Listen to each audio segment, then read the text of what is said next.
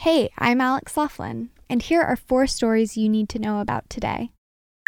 Scout Schultz, a 21-year-old Georgia Tech student, was shot and killed by a Georgia Tech police officer on Sunday. On Saturday night, the Georgia Tech Police Department received a call of a, quote, person with a knife and a gun. The Georgia Bureau of Investigation said that Schultz would not comply with the officer's commands and that the student had a knife. The GBI said that the outcome of their independent investigation will be reviewed by the district attorney's office. Georgia Tech students gathered on Sunday evening to memorialize Schultz, who is the president of the Campus Pride Alliance.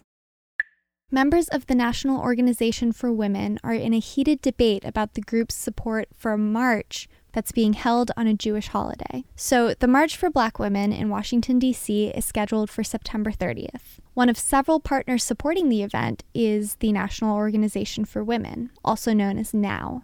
September 30th also happens to be Yom Kippur, a day of atonement and fasting for the Jewish community. National Organization for Women members have been sending heated emails back and forth, debating the group's participation in the event. And they're accusing each other of racism, white supremacy, and anti-Semitism. In a statement to BuzzFeed News, National Organization for Women board member Jocelyn Morris said, "The planners have apologized for overlooking the Jewish holiday, but will march for Black women." On Sunday morning, President Trump retweeted a doctored GIF showing him hitting Hillary Clinton with a golf ball from an account that makes racial, anti-Semitic, and anti-LGBT comments.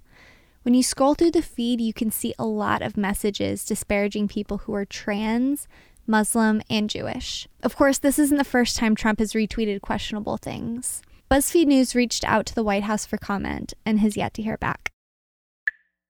And the Emmys were last night. Here are a few winners that were announced over the weekend that you might not have heard about. Alexis Bledel won Outstanding Actress in a Drama Series for The Handmaid's Tale. Ava DuVernay won Outstanding Documentary or Nonfiction Special for 13th, her documentary for Netflix about the criminal justice system. And Melissa McCarthy won Outstanding Guest Actress in a Comedy Series for her recurring role on Saturday Night Live as Sean Spicer. Because I'm not here to be your buddy. I'm here to swallow gum, and I'm here to take names.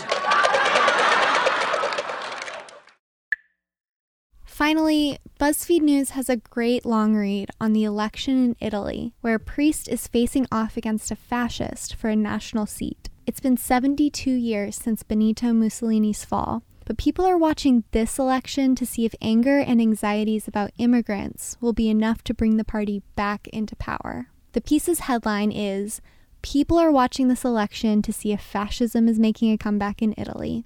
And you can find it by heading to buzzfeed.com/news or by downloading the BuzzFeed News app.